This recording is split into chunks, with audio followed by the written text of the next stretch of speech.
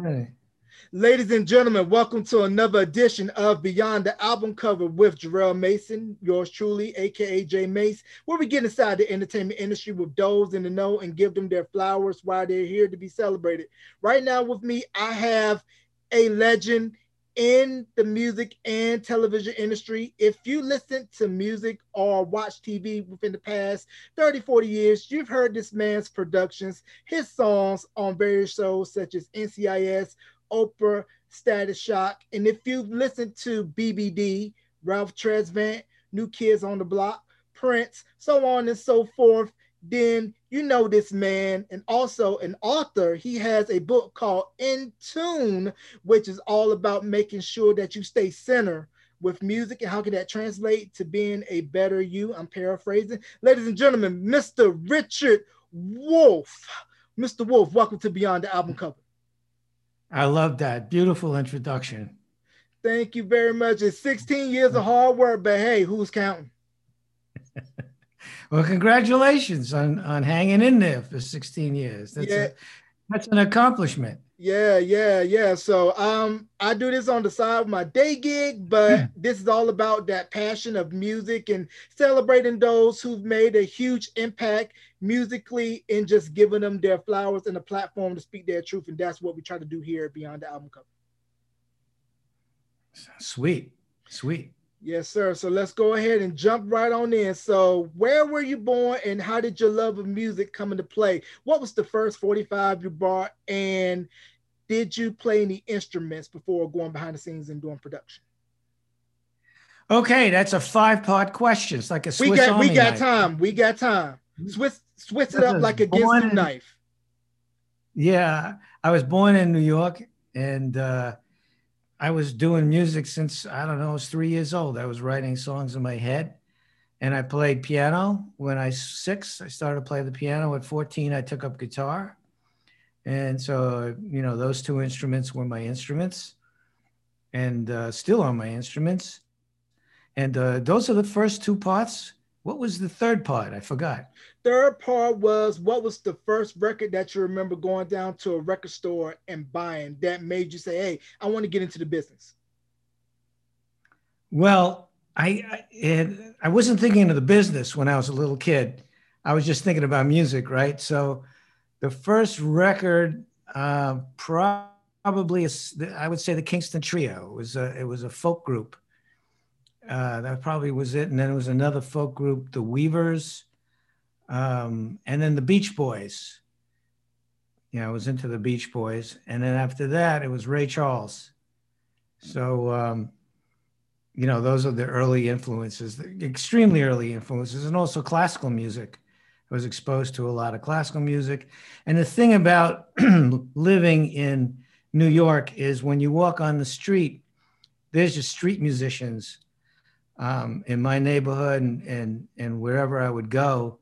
There was in the subway, there were street musicians playing some of the instruments they played, they made at home, like, and that was very influential. Listening to street musicians was deeply influential. Now you mentioned the Beach Boys. Can you talk about quickly the influence of Pet Sounds and why it resonates still to this day in the industry, production wise, and why it is pretty much on almost everybody's 500 definitive albums of all time? The thing about the Beach Boys to me was, people talk about Pet Sounds, and that was very experimental. There were production techniques that Brian Wilson used that hadn't been used before. But for me, the Beach Boys were a couple of things. The harmonies were just out of this world.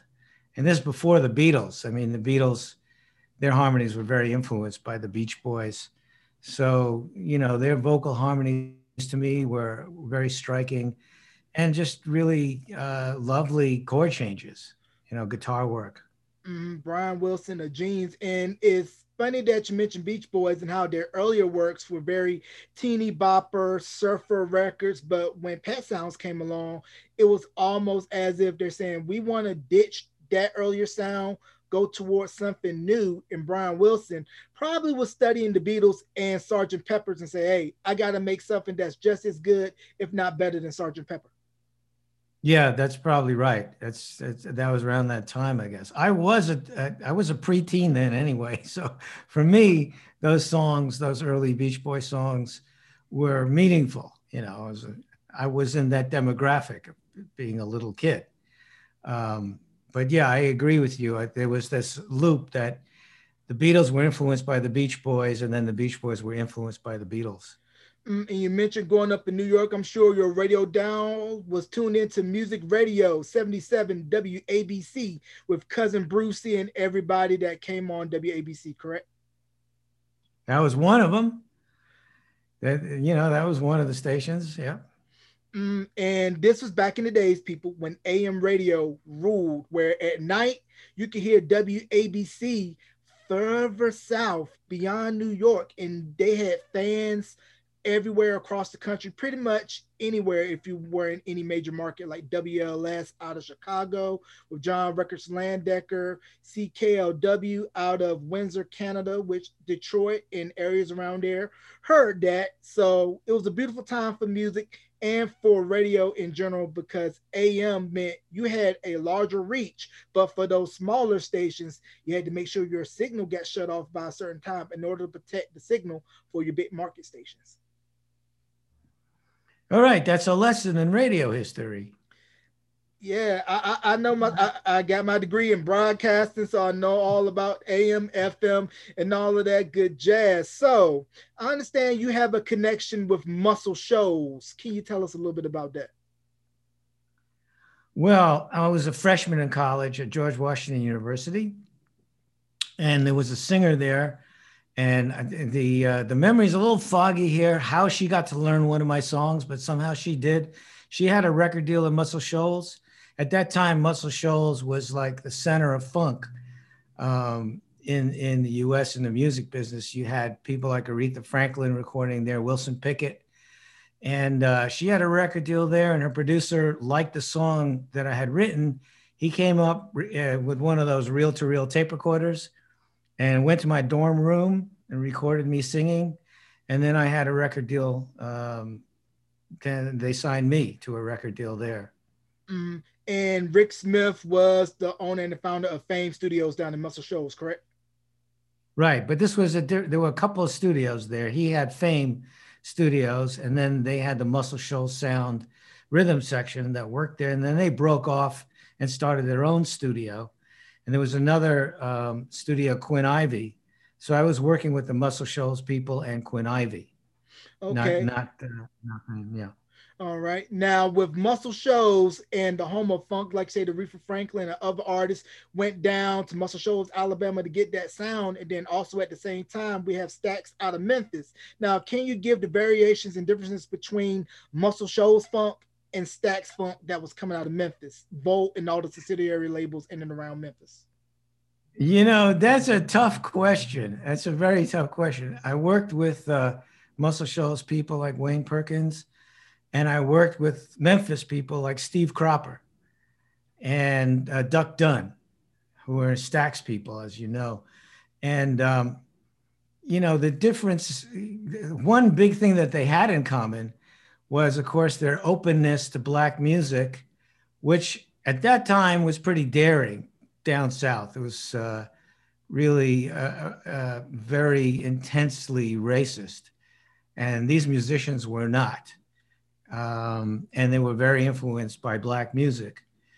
So that's something they had in common. And, we used to say in New York, you play a little bit in front of the beat.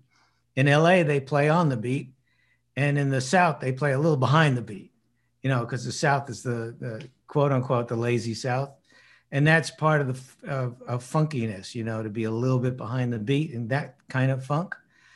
I think there's a simplicity to the music of both, but Stax relied, I think, with Steve Cropper on a simpler kind of riffing and horns. Their horns were tremendous, whereas Muscle Shoals was more on the rhythm section, the bass and the drums and the guitar work too. So they have a lot in common, and they had some distinct characteristics because of the people, the different characters that were there too. And the beautiful thing, once again, about that time period is that while you had Motown taking R&B to the masses in the world, you had Muscle Shoals and Stats bringing that raw, gritty funk, and then also a lot of those indie labels that were popping up. Let's say Mississippi, Georgia, Deep City Records down in Miami, and you had a good variety of funk, no matter what part of the region you were in. And if you had a big regional hit, major labels will do this, knock, knock, knock, and sign you and get your single out to a wider audience. Yeah, man, you're the master. You know a lot more about this than I do. Man, I kid you not, I spent years and years reading Jed, Rolling Stone, Spin, watching Video Soul, Soul Train, and just a pure fan and love of all things music and just using this platform to show my passion, express it with people like you. That's beautiful. That you know this stuff. That's great. Right. And funny thing about Motown, I went to Salt Lake City a couple years ago. My wife and I, we saw the Motown the musical, and as we were leaving outside, there was this gentleman taking pictures with people, and I recognized him out the corner of my eye. And I told my wife, "That's Lamont Dozier, Holland Dozier, Holland." She was like, "Who?" And I was reading off his stats like it was a basketball card.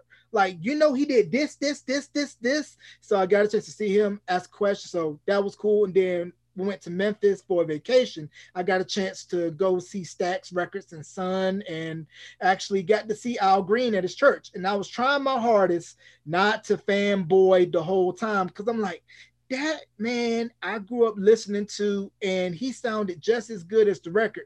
And this just goes to show you how much of a tourist attraction that is in Memphis. There was a tour bus of international visitors. They came in for Sunday service. One person tried to slide him a program to sign while going around getting the money in the collection plate. So I found that kind of funny, but I was respectable because, of course, being from North Carolina, you got to be respectable when you enter the house of the Lord, if you know what I'm saying. Okay. All right. So you sign the deal, and then Warner Chappelle comes in and you're writing songs. Now, is the process of that when you're writing for a publishing company difficult as far as getting your songs shopped, or is it more of you have somebody that likes what you do and say, hey, whenever you get me some new material, send it to me so I could get first exclusive to see if I have any artists on my label that would like to cut it? Well, like you're talking about the differences back, decades ago in the record business is now the same thing for publishing.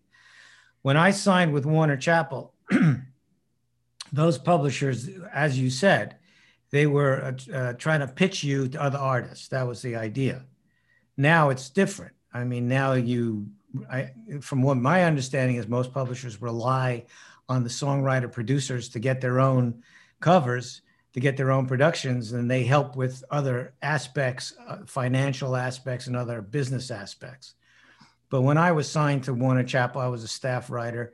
I worked on movies, Karate Kid, Back to School, Madonna, who's that girl, stuff like that. And then I had records that were made because they pitched my songs to certain artists or record companies. Mm-hmm. So, what's your take on the show Songland, where up and coming songwriters pitch their songs to judges, then they go into the studios, rework them, pitch it again for a final product, and then get a placement? Do you think that that's the new wave now?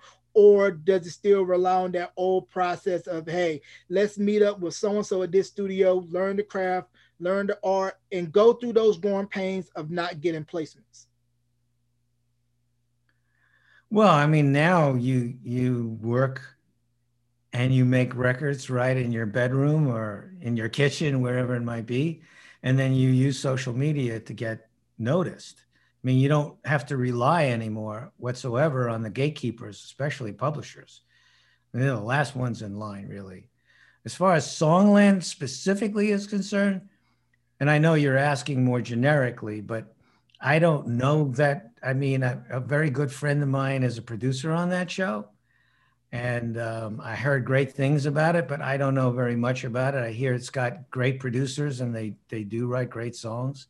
That's what I heard, but that's a special, that's I think very special. I have students now who have 60,000 followers, and they're very, very young, and they made their records in their, in their houses or apartments with 20 roommates, and they're doing pretty well It on their can, own. yeah, it kind of reminds me of the early days of hip hop where it was do it yourself, the home studio where you had to use what you had, or you maybe borrowed somebody's machine to record this, use the bathroom, shower, or the closet as your vocal booth, use a toilet paper wrapper to give effects and more echo, more reverb.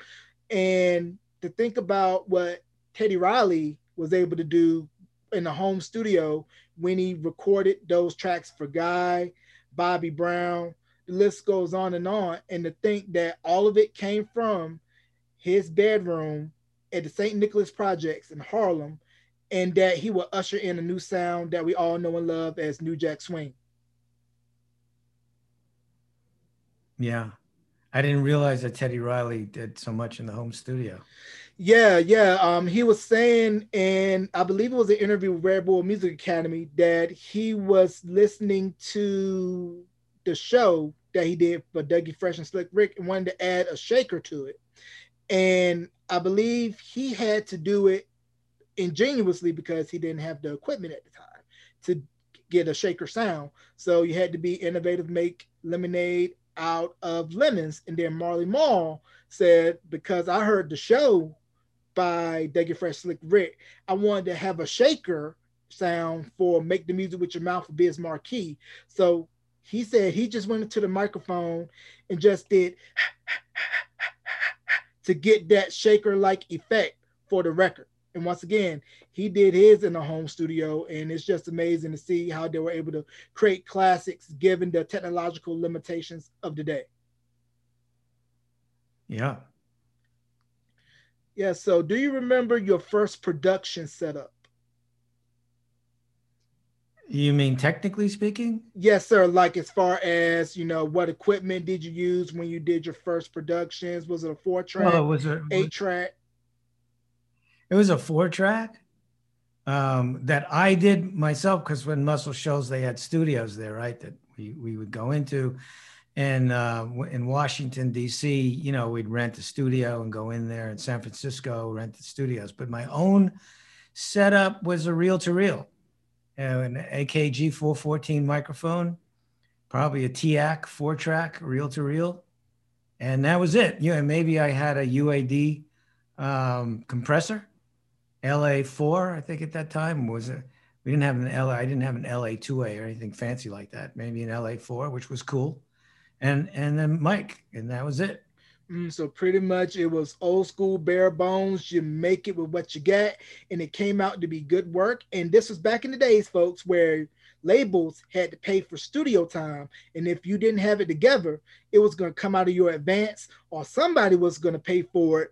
And then before everybody started building their own studios, you had to rent time out. And if you really wanted to get a good session in, you would do what was called a blackout, where you would block it out for days at a time or 24 hours, depending on how long you wanted to do it. Because I remember Jimmy Jam and Terry Lewis was telling the Donnie Simpson in an interview on Video Soul that the reason why they had built Flight Time in Minneapolis was because that they didn't want to go to any other studios, be able to work freely and not have to worry about rushing because somebody got a session an hour or two after them, and they just wanted to record freely and come and go as they please.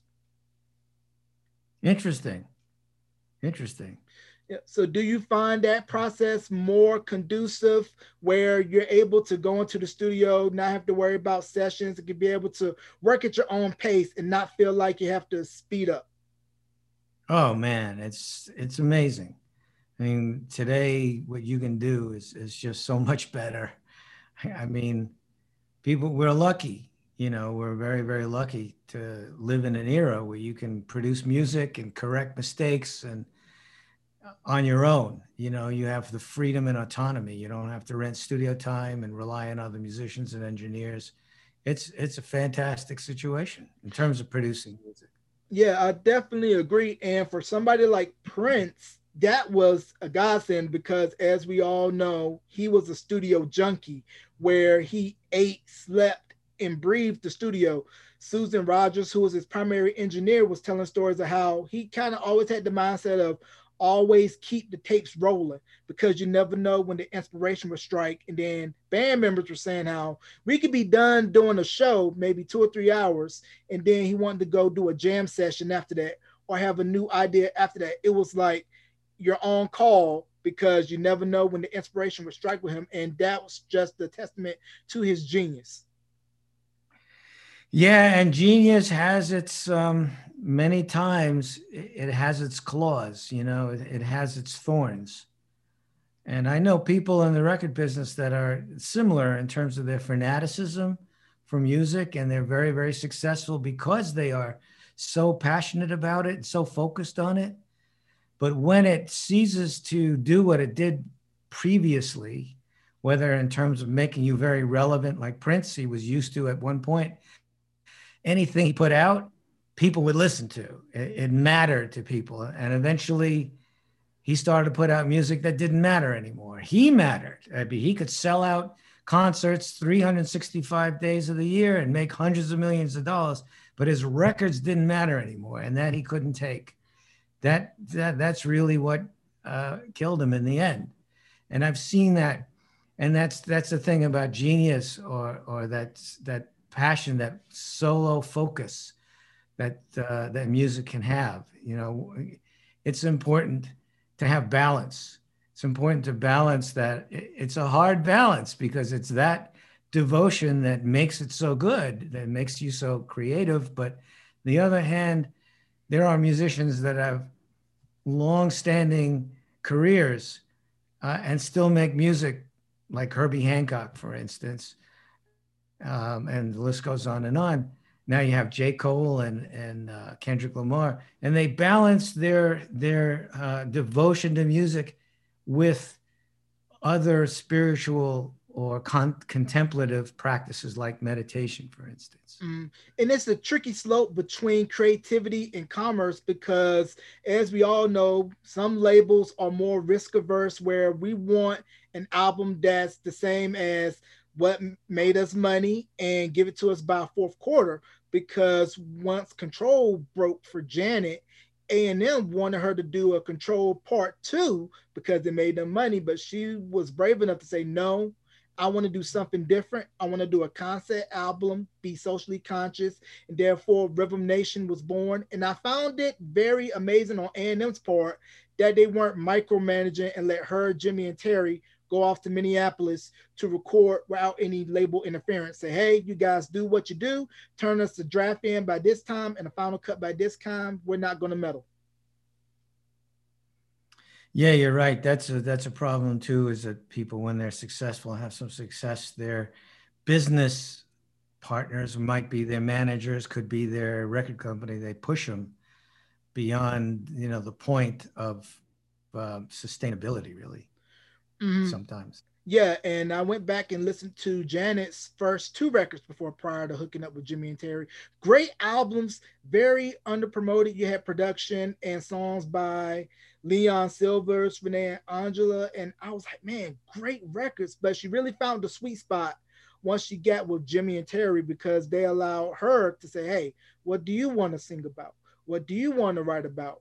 And let it build organically. And then we saw that formula be successful for her and then successful for New Edition once they hooked up with Jimmy and Terry for the Heartbreak album, Right.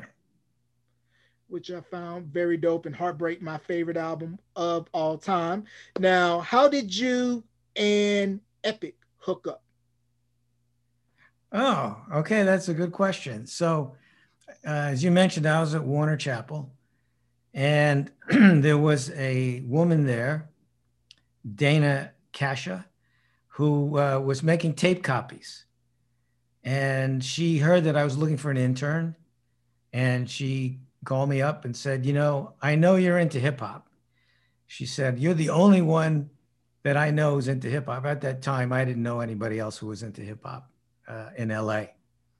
Yeah, there was one club. It was called, I think it was called the Radio. and Ice-T was the one act, and he had a crew. He had his crew there, and that was it. That was it. I know Dre and the Wrecking Crew were out there too. Um, but in terms of LA, Hollywood area, the one club was the radio. And so anyway, she said, I have a friend. He's 17 years old. He's a DJ. He DJs in the clubs, and he's a hip hop DJ. And he was 17 in high school, and we just hooked up. He was really good at drums. He played drums, and he was really good at DJing. And I had my strengths in terms of guitar and keyboards and my background in songwriting. And we said, hey, let's do this together, even though I was a lot older than he was. Um, and that's what we did. We just started to make music together.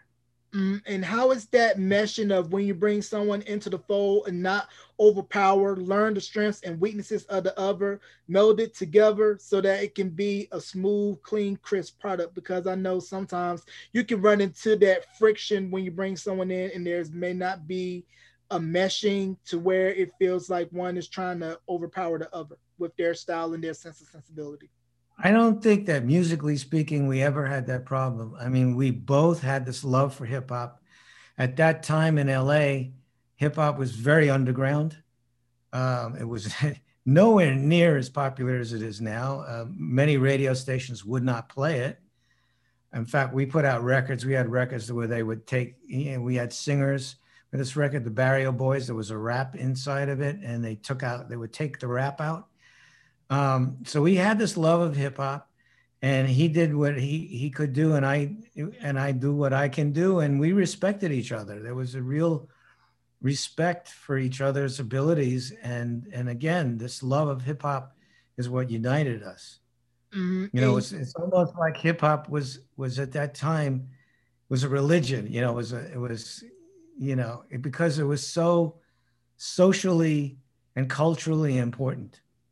We're talking about the Bush era, the first Bush, and the neighborhoods, the urban areas were just being neglected, and people didn't have a voice, and the hip hop gave people a voice that didn't have a voice. Yeah, And it we were very most definitely passionate. did. Yeah, it most definitely did. And you mentioned how mainstream radio wouldn't even touch rap because raps were edited out of singles back in the day. If you notice on cassettes, they would have radio edit without rap and with rap. And then if you were in New York, you had Mr. Magic's Rap Attack on WBLS, DJ Red Alert, Chuck Chill Out on 98.7 Kiss. Then out in LA, you had a little teeny tiny AM station, 1580 Stereo KDAY. Be sure to go to YouTube to check out my throwback interview with Mr. Greg Mack of the Greg Mack Greg Attack. Mack. Greg Mack. There you go. He was the one DJ, right? The one radio DJ in LA. And I found that quite interesting because, like BLS and Kiss on the East Coast, they parted rap music where it only got played on the weekends or late Friday nights, so it wouldn't affect the diaries or the books. But K-Day played it all day, every day. And the one thing I noticed about West Coast hip hop during that time, pre NWA, Dr. Dre, and Snoop, it was very high energy dance, kind of sort of like with Egyptian Lover, LA Dream Team, World Class Wrecking Crew, and Captain Rap. I want to say that was one of the first records that Jimmy Jam and Terry Lewis did out in LA. I believe Captain Rap, Hard Times, I Just Can't Stand It, I believe was the name of the record. Epic and I did work with Craig Mack, and we did a record with him, with Greg Mack. And in New York, they had, besides the radio station that you're talking about, when I would go to New York, I would watch Manhattan Cable, and they had shows on there, and I can't remember some of the names. There was one, I think it was Goldie something. They had these shows, and they play rap like Rob Bass, It Takes Two. and Dougie Fresh, and you'd see these videos that were very, very, very bare bones videos that these rappers were making on Manhattan cable, like 2 in the morning, and these underground shows. There were a couple of them, and I used to love that. I used to love when I was in New York. I just stay up watching these rap videos. Yep, the days of public access. And I got to give big mention to Uncle Ralph McDaniels and Video Music Box. Also, go to YouTube and where you can find Beyond the Album Cover podcast to listen to my throwback interview with Mr. Lionel C. Martin. Wow, the video director. Yes, Mr. Lionel Martin, aka the Vid Kid. I believe he directed the remix video for BBD's Do Me, I believe. He did. He directed a lot of stuff. He did Laquan. He did Belle Biv DeVoe. Yep. He did a bunch of stuff. Mm-hmm. And then also too, at this same time, you had other regions of the country that had their own video shows, and you got to see that rap wasn't monolithic.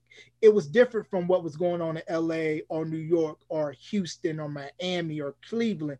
Everybody had their own sound and their own unique flavor. And then if you would go up hours north to Oakland in the Bay Area, you had Hammer, you had Too Short, E40, and then you had the Soul Beat Network, which was founded by, I believe, Chuck Johnson in 1979. It pretty much showcased the whole African American experience in Oakland. And we know Oakland has a great tradition of bands from Sly and the Family Stone, Graham Central Station, Sheila E., Tony, Santana. The list goes on, and all of the great funk bands that come out of the Bay Area. True. Now, tell me about the first time you hooked up with New Edition and realizing that these guys were something special, because we see them now as our generation's Temptations, and they gotten their flowers many times over and appreciated more so by the mainstream, in my opinion, because of the BET miniseries that came out in January of 2017.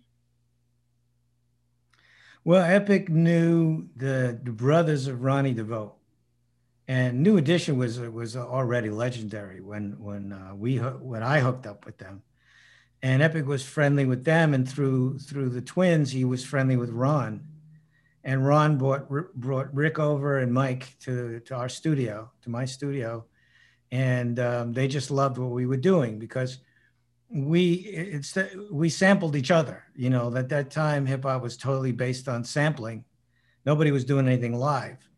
So I would play guitar live and some bass or hire Reggie McBride, who was Stevie Wonder's bass player, and keyboards, and Epic would play the drums, and we'd sample each other. So we were using original samples. It was like somewhere between live and sampling, and they loved that because they grew up with the Jackson 5 when you had real instruments, but it was hip hop because we were sampling, and we just hit it off and started to work together. But they were already legendary in terms of parts of New Edition.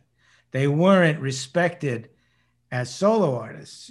Bobby Brown was huge, Ralph Tresvant was huge, and then Johnny Gill. They weren't respected yet, but they were, as part of New Edition, they were already very, very well esteemed and successful. Right. So talk about the process of going into the studio with them in the Poison album and saying, we're going to take you guys, give you your own sound and blueprint that's totally different from New Edition. Because listening to interviews with the three of them, they were saying how they were listening to hip hop real heavy, but couldn't really go full throttle because of the New Edition brand being class, the choreography slick, a la Temptations, Whispers, Blue Magic, the Shy Lights, so on and so forth. Yeah, it was their vision. Hip hop smoothed out on the R&B tip with a pop feel appeal to it. They had that vision, which hadn't happened yet, of combining hip hop with R&B and crossing it over into pop. There was nobody who did that successfully. Guy incorporated R&B and hip hop elements, but they didn't cross over pop. They stayed in the R&B. It was the Poison album, the vision of those three, Belle Biv DeVoe, that that made possible the hip hop that exists today, which is a crossover of hip hop, R&B, and pop. And they hired the producers that shared that vision. And we certainly shared that vision with them and helped them realize that vision. It's crazy to see how Poison is still an impactful record 30 years later. Busta Rhymes just recently sampled Poison for Out of My Mind off his Hot album, ELE 2. So it just goes to show you it is still a banger. You can still play Poison in the club. People will still dance to it. Yeah, you're right. That's pretty cool. The Busta Rhymes record, yeah. Now, with the Word to the Mother record, did you guys know that it was going to feature all six, or was originally just a BBD track and then later decided to get Bobby, Ralph, and Johnny on it? Well, it was based on a track that was on the Poison album. And they came and they said, look, we want to do a remix of that track. And we want to have everybody from New Edition on it. And so that was our intent, that the remix would be Word to the Mother would be a New Edition reunion of sorts, which it was. It was a great experience. Everybody was there. Bobby and Ralph and Johnny and Belle Biv DeVoe, and everybody was there. And it was great. It was really heartwarming, and everybody was very uplifted by it. Right, because I remember seeing the 1990 MTV Video Music Awards performance where everybody did their solo cuts, and then at the end they did a New Edition medley, and just thinking how that was amazing to see everybody white hot at the top of their game, and to see all six come out in the suits with the square in the arm sleeve and the choreography, and I'm like, man, these guys, it enough cannot be said about New Edition. They're my favorite group of all time. And I just told Brooke, I was just amazed to see that performance and to see all six on stage at their peak when everybody was on the top of their game solo wise.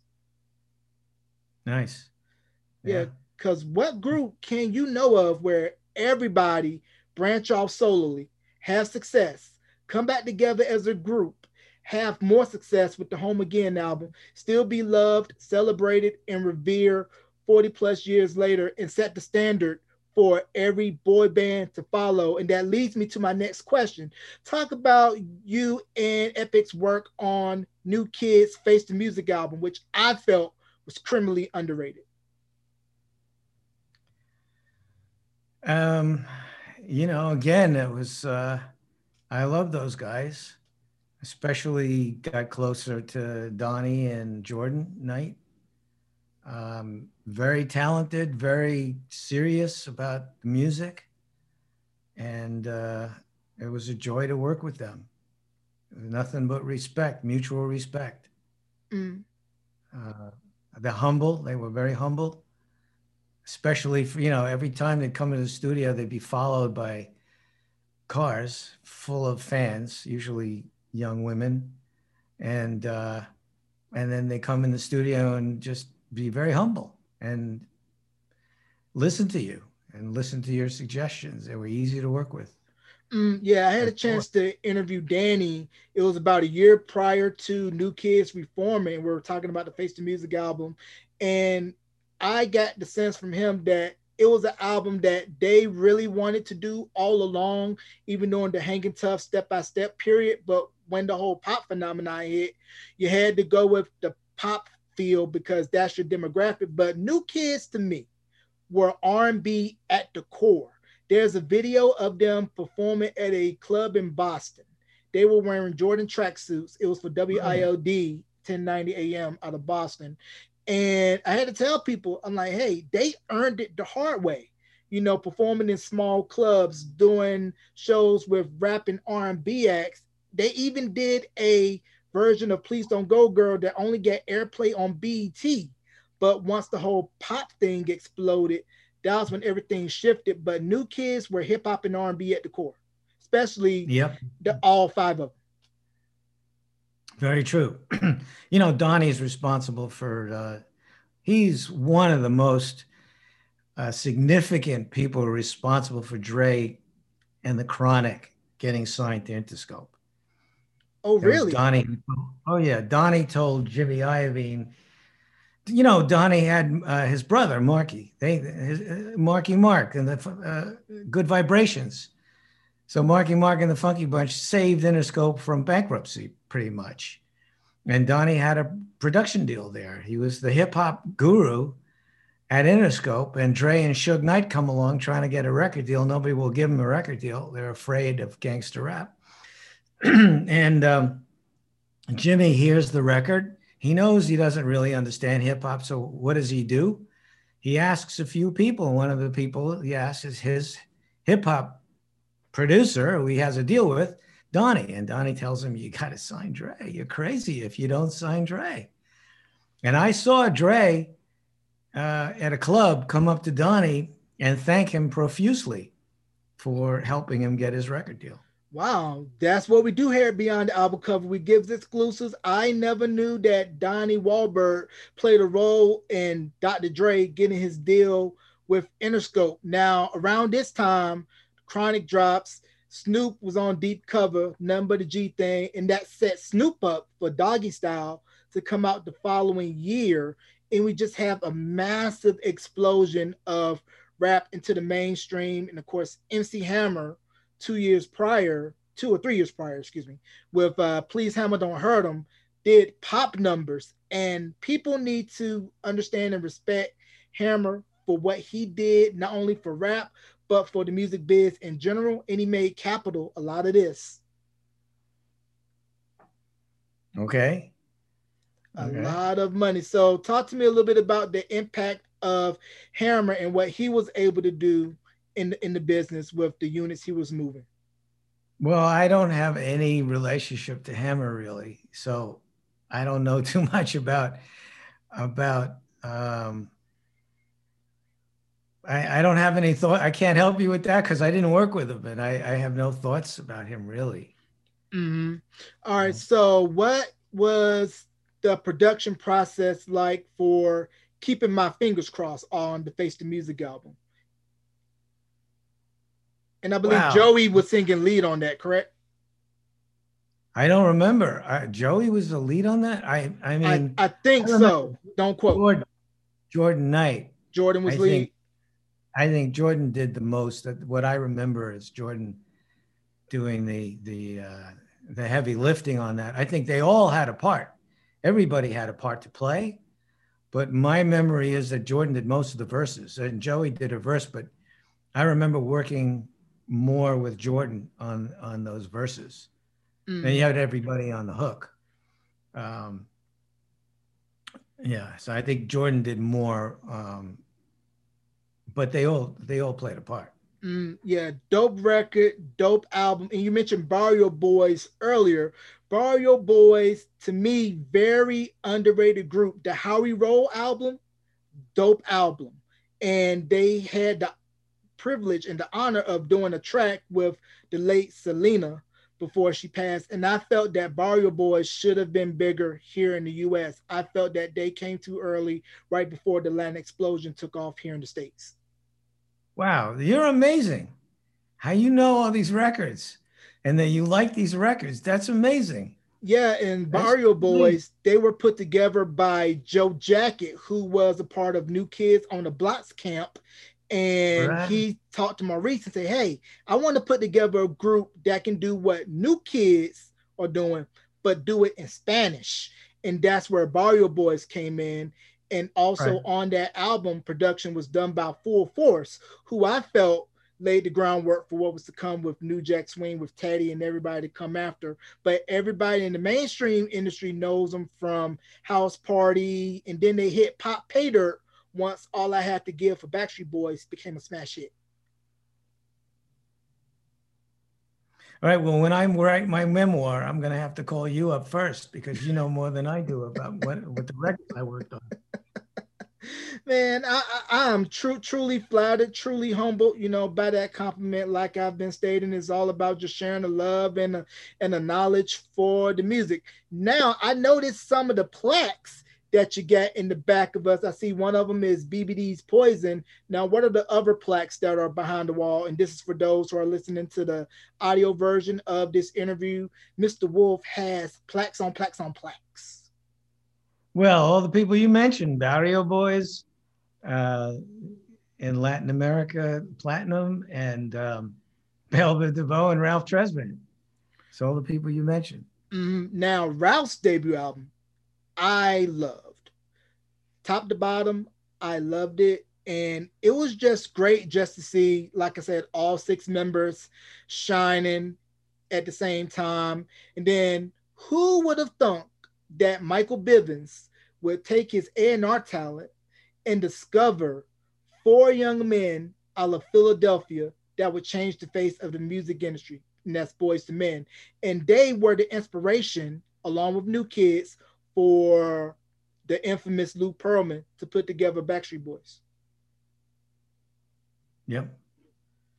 True. Right. Definitely that. And then also, fun fact, people, Bobby Ross Avila was the opening act on the Magic Summer Tour for New Kids.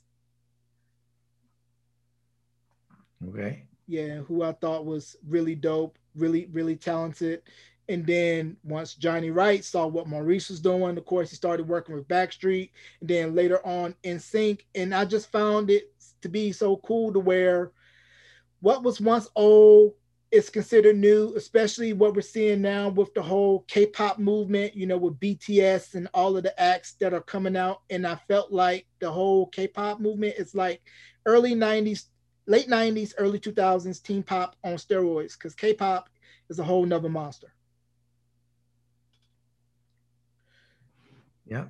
So how did you end up hooking up, going over on the TV side, composing scores? And is there a difference when on that side of the fence as opposed to being in a studio and producing records? Well, at the end of the 90s, a couple of things were happening. I could see that the internet was coming along and that it was about to destroy the record business. I saw that. I went to a conference in 97 in England, excuse me, about the future of digital distribution. And that was when the internet just started. You had dial up. You had to sit there and wait an hour to get one song. But at this conference, somebody from Tower Records stood up and he said, "We're doomed." And when he said that, I said, okay, the guy from Tower Records, which is so successful, it's like Amazon.com today for the record industry, is saying we're doomed. I better look into this. That was one thing. And also the influence of NWA on rap and everything was, I wasn't feeling comfortable. And so I made a conscious decision to go into TV music. I already had been working in film music and I liked it very much. And I thought it would be a good transition also as a family man to get into the TV side. And I saw that there was nobody who could do hip hop with any legitimacy that was interested in getting in TV music. I mean, if you could do hip hop, it was one of two things. You were trying to get a record deal and you were putting out your own independent records, or you were trying to get a record deal, or you had a record deal. Nobody cared about TV music. So I made records just like I always did, except my customers weren't Warner Brothers Records or Sony Records. The clientele was Warner Brothers Pictures or Sony Television. And so at 1998, I formed the Producers Lab. And as you know, we're in hundreds and hundreds, if not thousands of television episodes. And the philosophy was to make records for TV. It wasn't any lower quality. It was the highest quality you could do for television. And there wasn't a big demand for it at first. It was very sort of segregated, but eventually there was more and more demand for it. And we hit a nice sweet spot for about 7 years until the record business did implode and people were fleeing the record business to get into TV music. So, and then there is the scoring aspect, which is very different, because scoring, like with Static Shock, for instance, or other things, you are the artist. The composer is the artist. You're no longer creating music and featuring a singer or a rapper. It's like, it's just the instrumental. and pretty much you, the composer, or the artist. So it's very different in that sense. And there are a lot of similarities. I always wanted to have the hip hop influence, if I could, in the scoring. Sometimes I couldn't. Sometimes it was electronic, which I also loved, like for NCIS. But it was either electronic or hip hop influences in the instrumentals. So now when you're scoring, are you able to see the scenes ahead of time so you kind of sort of know this is the way that I want to go with this scene, or you're going off of feel when you get the script and then hoping that the product turns out good before it comes out on air? It really depends on the project. I would say the overwhelming majority of the projects we do today are creating instrumental music for things like football games, the NFL, or sports games. Maybe it's reality shows where you're just creating instrumentals that people will use as far as instrumentals are concerned. And again, nothing has changed as far as the philosophy of cutting great R&B and hip hop records and licensing those to television shows. So that has not changed in terms of that philosophy. Yeah, and I found it funny that you were mentioning how somebody from Tower Records said we're doomed once the internet was coming, and then Napster and Kazaa, LimeShare, Bear Morpheus, all of the MP3 file sharing sites. I had a chance to interview Steve Greenberg, who was A&R at Mercury, founder of S Curve, and we were talking about that. And I could kind of sense that it felt like the industry was eating high off the hog, so to speak. We're making all this money charging customers almost $20 for a CD or 15, $16 for a tape. Who's going to want to sit down in front of 56K dial-up internet and download a record? But little did they know that people were willing to do that. And I kind of think from the outside looking in, it was their hubris that kind of led to the decline of the music industry, where people are not going to go to HMV, Camelot, Tower, Virgin Megastore, insert local mom and pop record store here, and go buy a cassette or a CD. Yeah, you have an incredible grasp of history and the landscape and the perspective. You're right. There was hubris, there was fear, arrogance in the record business, which was one of the reasons I was happy to leave it. You put your finger on that correctly, I think. So how do you maintain like being true to yourself? Whereas in the industry, of course, there's some people that's you're one way one minute, another way the next, and it's all about getting in good with somebody. And if you're not willing to make certain concessions, then it could be a long haul, because it seems like it is a majority from the outside looking in relationship oriented business. Well, I think for a lot of situations, it's relationship oriented. I mean, if you want to get a book published and you have a literary agent, that literary agent will have their friends at different publishing companies. That's another industry that I've learned about, right? Because I have a book, so I saw the connections between you talking about relationships. Well, the same thing that holds true in the record business holds true in the book publishing business. Now, you do have different dimensions, as we mentioned before, because of social media. I think artists have a lot more leverage than they did before. And if you're an artist and you're getting a lot of followers and a lot of streaming on Spotify, then you go to a major label, and they can blow you up. Or the major labels will come after you. I mean, it's a different dynamic. So you're not dependent totally on having certain relationships with the record business now. It feels like we're back to the days of mom and pop indie labels are out in LA, like when Easy E and Ice Cube prior to NWA, when they were in CIA, they would sell records out of the trunk, go down to Macola, the pressing plant, get those records pressed, pop them out the trunk. Same thing what Hammer and Too Short was doing. Pop it out the trunk, sell your units, and if you make enough noise, the majors will come to you. It feels like we're reverting back to that now with the internet and how it completely cut out the middleman. Yeah, good point. Mm, Fair point. yeah, and that's what it's all about: getting your streams, getting your followers, getting your impressions up, so that way you can have a buzz. Now, with your book In Tune, how did that come about? And explain the connection between music, meditation, and Zen, and how it all is one and the same. Well, yeah, we talked about leaving the record business and getting into TV. So I thought TV would be less stressful, but it was a lot more stressful. And I had a panic attack. And when I went to the therapist, he prescribed meditation to me. And I had been trying to meditate my whole life, but now I felt better. I better do this because I don't want to have these panic attacks. And I was able to overcome a lot of the issues that led to anxiety and panic because of meditation. And when that happened, I saw the connection between music in terms of in music, you have to focus on what you're doing. And you have to, we talked about this before, that you're totally immersed in what you're doing, you're concentrating. And as a musician, you practice. You know, you sit down, if you make mistakes in playing the song, you don't beat yourself up and say, I can't do this. You just persevere and you keep going till you get it right. And I was able to do that in music and meditation. If my mind got distracted, I would beat myself up. Well, I made the connection with music and say, wait, your mind will get distracted. Don't beat yourself up. It's just like making a mistake on the piano and the guitar. You just play it again. And when I made that connection, I was able to successfully have a practice, a meditation practice.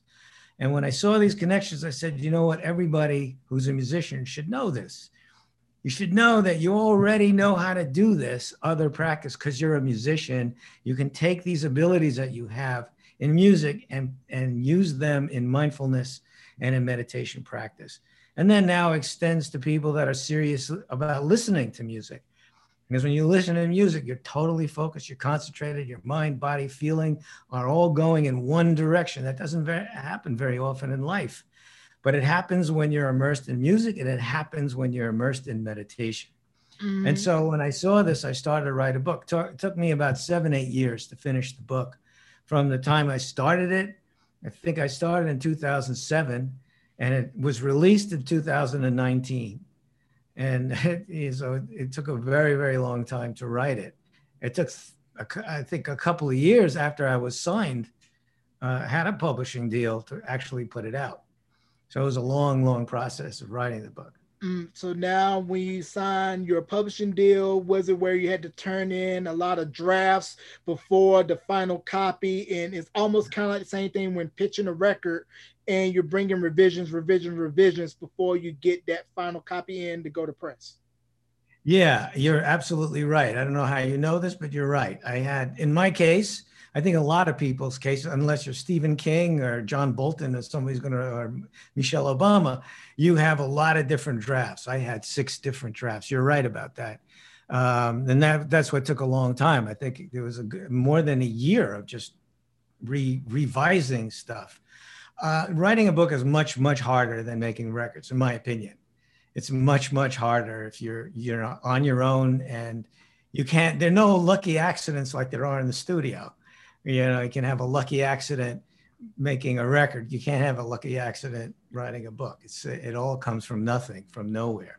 Where in the studio you have all these toys you can play with that'll generate some music and you can put some words together. But the book is much, much harder. Yeah, I've never heard of a one book wonder with an author, and it's definitely a skill to constantly, consistently crank out bestsellers year in, year out. It still be beloved enough to where if you put out a book that's decades old, people will still want to go ahead and read it. And I find that much more difficult than, consistently, constantly cranking out hits. Because a book, it's no joke. Yeah, that's true. So, how did you end up on the staff at USC? Go Trojans!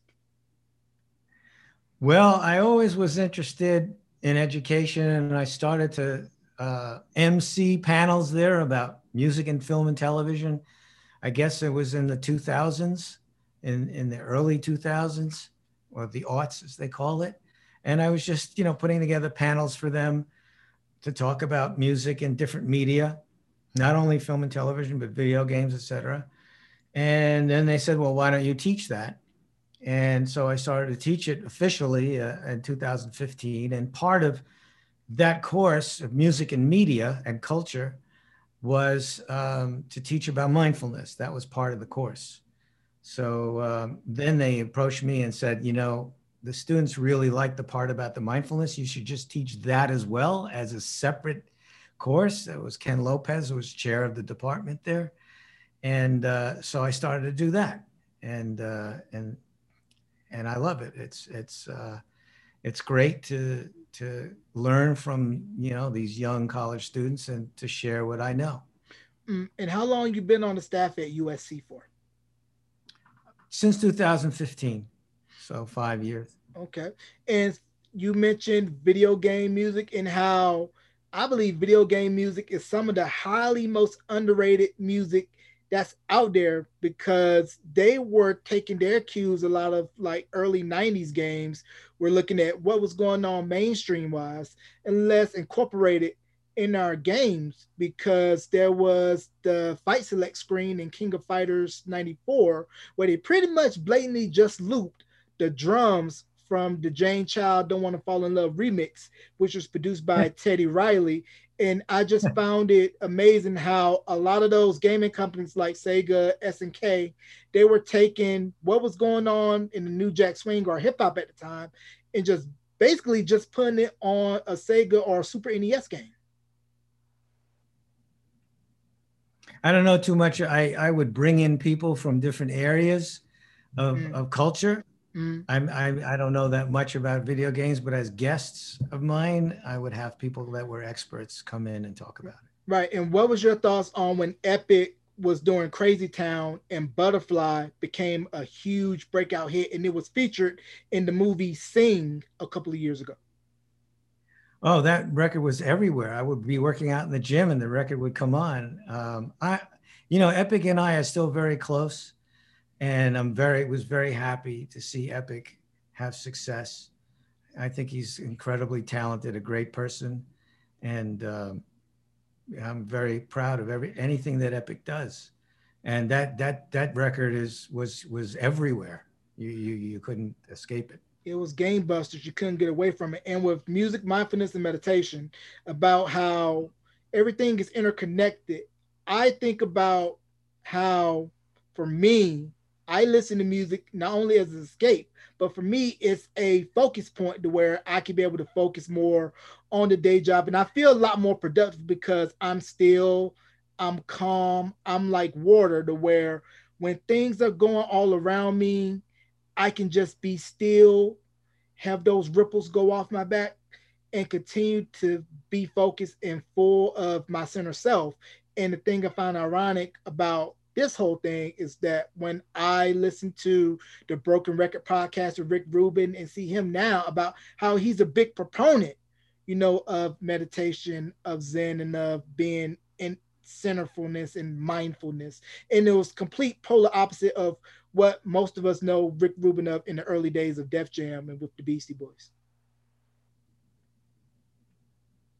Yeah.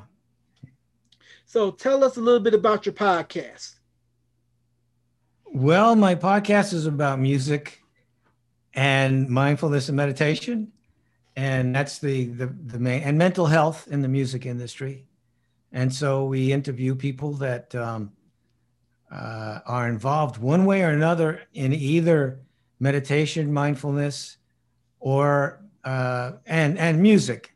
People that are connected, who work in the music industry, to meditation and mindfulness and other contemplative practices.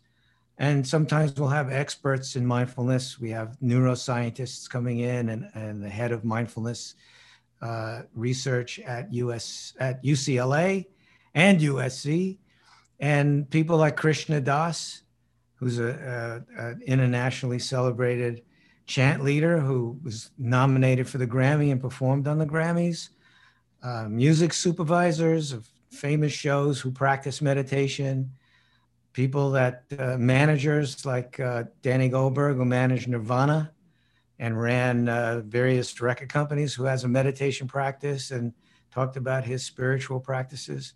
So that's our focus, is the connections between music and spiritual practices and mindfulness and mental health.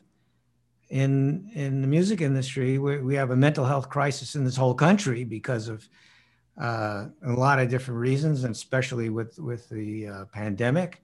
But in the music business, it's very accentuated, and so we focus on that as well.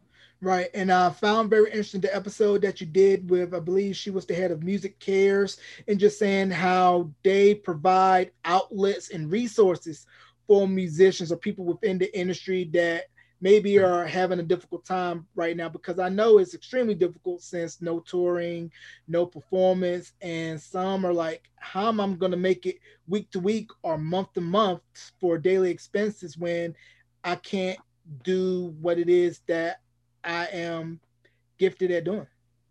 Right. Absolutely right. It's always there, whether even when things are well, being an artist in the music is such a precarious life. You're dependent on the whims of the audience. You're sensitive to begin with. To be an artist, you have to be vulnerable to your feelings and to other people's feelings. So, you're starting out with issues already that deal with your emotional balance. And then to put on top of that, the financial pressures that are specific to COVID and then are always there, just makes it very challenging to maintain sanity while working in music. And how do you maintain your sanity in an industry where it's you're constantly ripping and running, you're living out of a suitcase or out of a studio, city to city, town to town, and you really don't have time to decompress, process, and breathe because I got to go to this photo shoot, I got to go to this interview, I got to go do this meet and greet, I got to go perform at this venue, and it's pretty much it's like Bill Murray and Groundhog Day. It's a challenge. That's what we're working on. Yeah, it's a challenge. Right. And I think that is a great thing, saying that it's no longer taboo to talk about mental health and how it is important to where you tell somebody that you're not okay. Say, I need to step away. I need to take a break. It's getting too much. But I think the drawback now with the internet is that you got to constantly stay in people's faces because it's so by the second. Where if you take a long lull, if you're the rare few like a Jay-Z, Beyonce, Kendrick Lamar, or Sade, where you can go for years in between putting out records, the average artist, or especially the newer artists, can't afford that luxury because it's so come and go, quick, quick, quick, quick, quick. Yeah. Yeah, that's a problem, those pressures, and it's important for artists to see perspective and to understand that there's more to their lives than their bodies, their minds, and their careers. And to be aware of things that are larger than just, their role as an artist, that they have purpose which is much greater, and to put that into perspective and to have them get in touch with their humanity, their essential humanity, and their incredible powers of awareness. And and to learn mental training, to get certain skills that you can put things into perspective, that you can step, like you said, step back, that you can have critical distance between what is happening and how you're going to interpret what is happening and how you're going to respond to what is happening. And Mm-hmm. that way they can build a kind of an equilibrium, a kind of a balance that can help them stay steady through the ups and downs. So there are skills that you can learn. There's training that you can do. And by the way, it's like physical training, like exercise. That's good too. I mean, physical training is important in terms of keeping your mental health, your physical health. And so there are these tools, and you mentioned Music Cares, and Music Cares is involved in many of them, but they're available to anybody from multiple places to help you navigate the the dangers and the challenges of being in the world as a musician or in the music industry at large. Definitely make sure you have yourself all together. And when you know that you're not okay, it's okay to say, I'm not okay. I need to step away. Go do whatever it is you need to do to recharge your batteries, reset, be your best self, your full self. Because if you're not, as I've interviewed people over the years talking about the business, it is a business that'll chew you up, spit you out, treat you like yesterday's news if you let it. Yeah, it's a good point. You're saying if you're not okay to seek help, and therapy doesn't have the stigma. Those are good points, and very helpful. And you can also get the book that will help you out as well. And it's available on Amazon, wherever you get your books. And it's also an e-copy form. It's a good read. I highly recommend. Listen to the podcast, which is available on most streaming platforms. And you can be in tune with yourself. Listen to some good old conversation and just be your full self and be productive throughout your day. And do you have any shout outs you want to give before we conclude this interview? And also plug social media if you have any. Well, the social media is Wolf and Tune on Instagram. And I think we're on Twitter too. And we have a Facebook page. It's Wolf and Tune. The book is, as you know, In Tune. Music, as a matter of fact, I happen to have a copy. Go ahead. Go ahead. Plug it. Plug away. Plug away. There it is. You can get it. Bridge to mindfulness. There it is. Thank you very much. You can get it everywhere. Oh, get it Amazon, Barnes and Nobles, and the bookstores when they were open. A lot of the bookshops have it. Wolf and Tune is the podcast. And thank you very much, Mr. Mason, for this incredible lesson that I've learned in the history that I was more or less involved with. And like I said, when I write my memoir, the first thing I'm going to do is check with you and make sure I got my facts correct. Man, no, thank you for taking the time to do this interview. You can catch this interview on all streaming platforms. Just search Beyond the Album Cover, Anchor Breaker, TuneIn, Stitcher, Spotify. Video content is available on my YouTube channel, youtube.com/J85. Subscribe, like, follow, tell a friend. And also facebook.com/Beyond the Album Cover is where you can get updated with all things related to the podcast. Ladies and gentlemen, author, composer, producer, remixer, songwriter, teacher, overall great human being, Mr. Richard Wolf. Thank you so very much for coming on to the podcast and doing this interview. Thank you so much for inviting me. Thank you.